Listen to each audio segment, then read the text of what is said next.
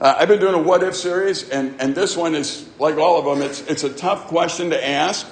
It's one we don't ask a lot because we sound like we're accusing somebody of something, and we don't really like to accuse somebody of something, so we don't ask this question. But here's the question. What if being part of the church could be as dangerous as being immersed in the world?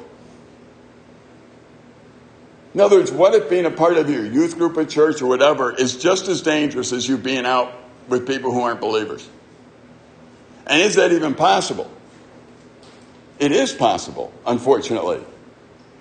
Now, you might look and say, I got to think about everyone else in my youth group. I want you to think about you when I'm talking here, not everyone else in your youth group or everyone else in your church. Because the Bible is very clear about some things. In the book of Jude, and I would encourage you to go to the book of Jude and just read it through. It's a one-chapter book, not that much time to spend in it. Jude's very concerned about something.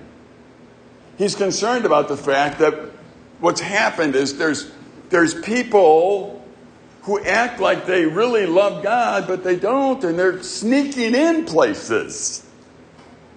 And when you really find out who they are, it's devastating. And all of you probably have seen that. People who maybe teach the Bible or act a certain way or give you a certain vibe, and then you get to know them, you go, boy, that's not true. See, that's dangerous because you begin to trust people and listen to them, and all of a sudden you're very vulnerable because of that. I've warned, this is a true warning that I've given to young girls who actually come to me and ask, which is getting less and less and less, so I must be old and scary or something, but maybe because I had daughters one time, and I warn them. I say, you know what? Sometimes the most dangerous date that you will go on is with a Christian guy. And they'll tell me why. I try and pick Christians. Good for you. You should. But what happens is when you go with a guy that isn't a believer, and I don't think you should in the first place, by the way. But if you did, you have your guard up. Because they act like they're not Christians with you. But if you go with a Christian guy, you let your guard down because they're supposed to act a certain way. That's dangerous, by the way. See, that's what I'm talking about. That's why it could be dangerous within something that we call a church or a youth group or something like that. Regardless of who's around you, the people around you are sinful. They are. It's not that they dwell in sin and say, I'm going to proud of my... No. Those who love God, they're going to act like they love God. And those who don't love God but are part of a group that loves God will act like they love God, but they don't. And I want to tell you that all of you, including myself, we're all capable of doing that. We're all capable of acting like something we're really not. My exhortation to you this morning will be, don't be the person who acts out of who they really are. If you really love God, you should act like you love God. We need to make clear who's who in the body. Beloved, although I was very eager to write to you about our common salvation. So Jude's saying, I really wanted to write to you about this, but I found it necessary to write an appealing to you to contend for the faith that was once for all delivered to the saints. So Jude's saying, you know what? I wanted to talk about something else, but what I have to talk about is the fact that if you know who God is, you need to start fighting for who he is. Because there's people who have distorted who he is. They're talking about who he is, but that's not who he is. See, the only way to know who God is be in the Bible. That's the only way. If you say, well, I know who God is because I listen to Dave. Dave's Dave. He's human. I can be an absolute fool and idiot at times. Yes, I've read the Bible. Yes, I know who God is. But I take that responsibility personally to get to know who God is. And you need to take it personally. Because I've read the Bible through so many times, if you were to come to me and say, I think God is like this, and I don't see it, I would say, I don't think so. Not because I want to argue even, but because I've read the Bible so many times and what you said doesn't fit this. And you might say, well, what do you think? You know everything? No, I don't, but I have, at times it gets tiring arguing with people about what God's Word says who hasn't read God's Word. You read it and then have an opinion.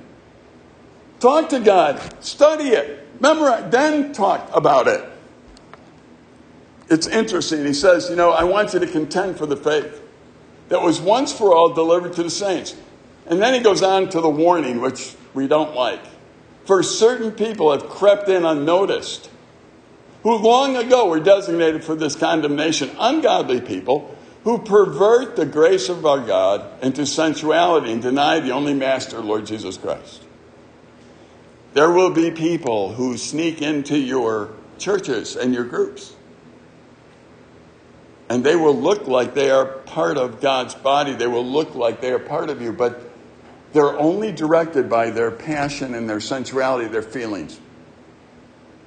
And what they've done is they've learned how to play the game so that they can fit in. But they're not genuine.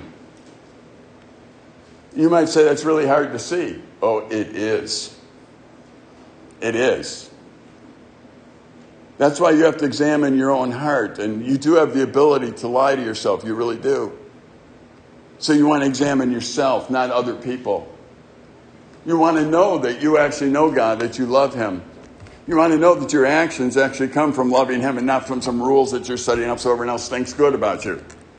Because once you start acting so that other people think good about you, now we don't know if that's real or not anymore. No, I'm not saying you shouldn't do good if you don't agree with it. That has nothing to do with it. I think you should do right whether you feel like it or not, though. You should be in that habit. Why? Because you know who God is and you say, I want to listen to Him. It's interesting how Jude goes right to the point here and says, I really would rather talk to you about this, but I have to talk to you about this because it's beginning to sway you. It's beginning to change who you are. And not only that, it's very dangerous. If I talk to a young couple and again, they were on a date or something, the young lady trusted this guy to respect her, and he didn't, I think, that's tragic. That's absolutely tragic. We need to understand the truth and live by it. And really, we need to know those people who are willing to do that. Jude 1:7, just as in Sodom and Gomorrah and the surrounding cities, which likewise indulged in sexual immorality and pursued unnatural desires, serve as example by undergoing a punishment of eternal fire. It's interesting. When you look at places like Sodom and Gomorrah, you realize that these people did things they shouldn't do, but somehow people got in the middle of it and thought it was okay. In fact, Lot was around.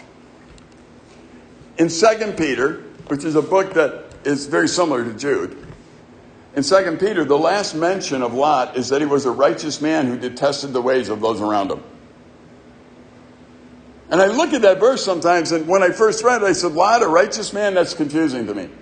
How could he be a righteous man? He was a part of Sodom and Gomorrah. How could he be a righteous man? Well, you can be. See, what happened, Lot, if you look at his life, and I won't make too much of it because the Bible doesn't say this exactly, but what happened was, first of all, Lot was directed how? By his selfishness. Remember, his uncle Abraham came to him and said, our people are fighting. Why don't you take one direction, I'll take the other? And what did Lot do? He looked and he took the best for himself. The godly man, Abraham, okay, fine. So number one thing that we see in Lot was that he was about Lot. About himself. Not only that, then he pitched his tent towards Sodom. Well, what does that do? Not a lot, but when you pitch towards something, the idea is, I'm looking at it, I'm wondering about it, I'd probably go in there and dabble in it a little bit, but I wouldn't live there. Well, eventually, he lived in Sodom. The question is, how did he get from being with Uncle Abe to living in Sodom, where eventually he offered his daughters to be raped all night? ran from the city. His wife turned into a pillar of salt. His daughters got him drunk and raped him. This doesn't end well for him. But it didn't have to be that way. He didn't recognize the steps. Nobody goes from here to there. And what Jude is talking about here is you have to be careful, because what happens is people start making decisions based on their urges, their desires, their feelings, not on truth. Look, there are so many times, if you want to develop a habit, I would suggest you develop the habit of being honest with your feelings and not letting them control you. So, let's say Micah does something I don't like. I might say, Micah, I don't like that. I want to punch you. That's my honest feeling. But then I'll say, but I won't, because that would be wrong, and I wouldn't, and I want to be kind. So at least I'm dealing with it. You know, if you ask me, would you like to take out the garbage? I'll say no, and then I'd go take it out. I want to deal with my feelings. I want to tell you, no, I don't really feel like doing that. I never felt like taking out garbage. I don't feel like taking it out today. However, it needs to be taken out, so I'll go pick it up and take it out. You know how good we are at not identifying the problem? You know, one day, I want to get to the point where when Linda wants me to take out garbage, I go, God, I get to get. And the only way that's going to come, really, is when I think, oh, I get to do this because she's still sleeping, and when she gets up, the kitchen can be clean, so I can do that. Now it's a love thing, and I do it for a different reason. I'm not doing it necessarily because I like the garbage or the process of bringing it out. But here's the fun thing in life. I can actually deal with the truth in my life. I can look at myself and go, I'm driving somewhere. Now, growing up in Chicago and our neighborhood, one of the biggest insults you could do is cut somebody off in the car. Especially if you were wearing a different high school jacket. So when someone cuts me off on the highway still, I go, what is this guy doing? I'm done getting around that guy, teach him a lesson, jam on the brakes. And Linda looks at me and goes, who did I marry? I go, I know, I won't do it. She says, why do you even want to? Because I can be an idiot.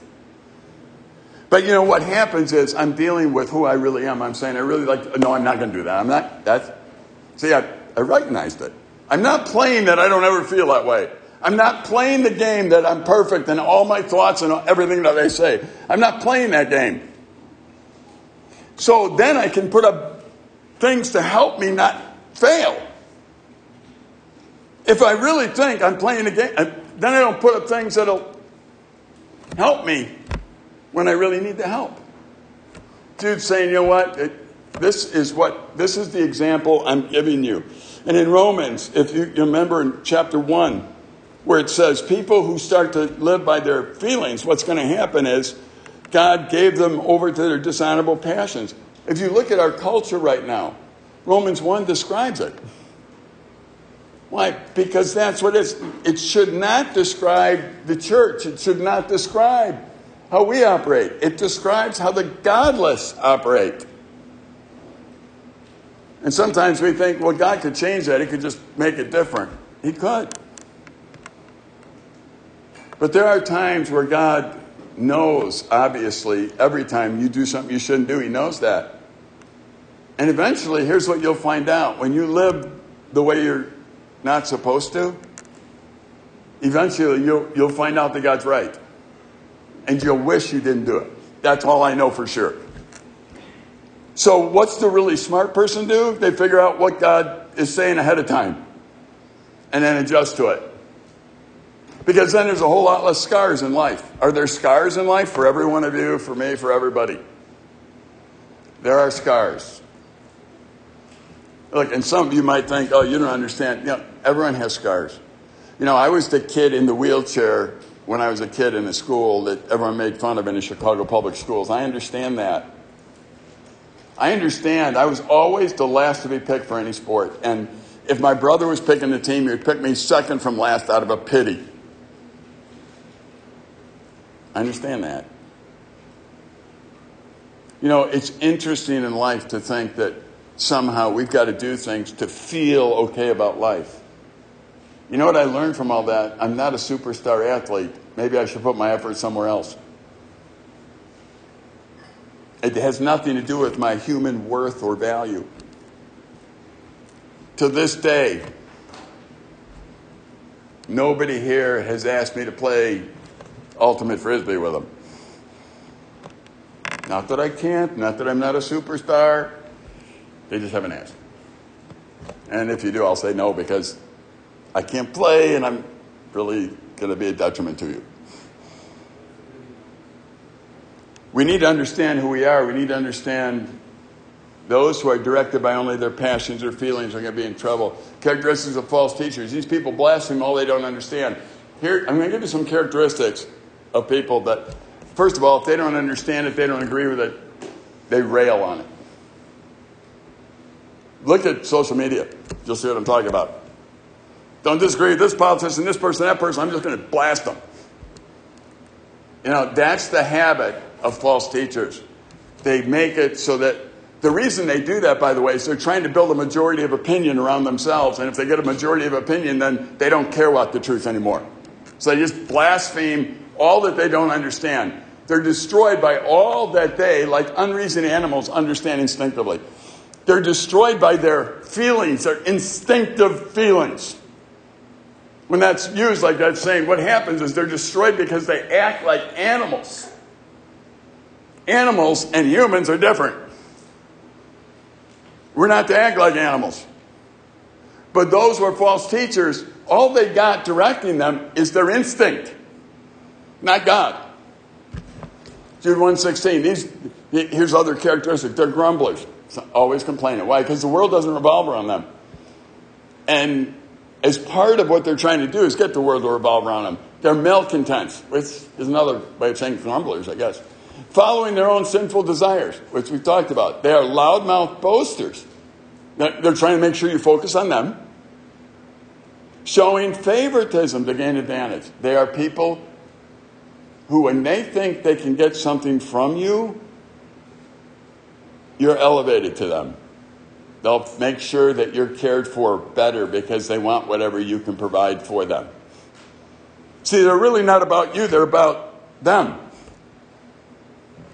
And that's the characteristic that's there. My personal responsibility, Jude 1:17-23. But you, Dave, you must remember, beloved, the predictions of the apostles, our Lord Jesus. They said to you, in the last day there'll be scoffers following their own ungodly passions. In the last day, that's what's going to happen.